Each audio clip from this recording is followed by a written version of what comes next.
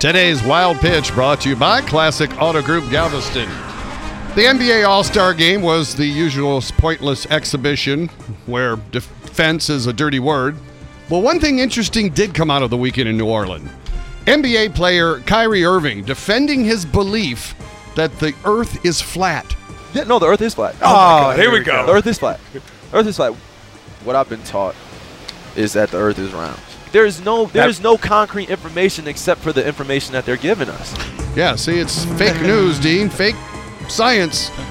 What year is this, by the way? 1492? Haven't we put this to bed? Galileo is rolling over in his grave. By the way, Kyrie, the basketball is flat too. That's today's Wild Pitch.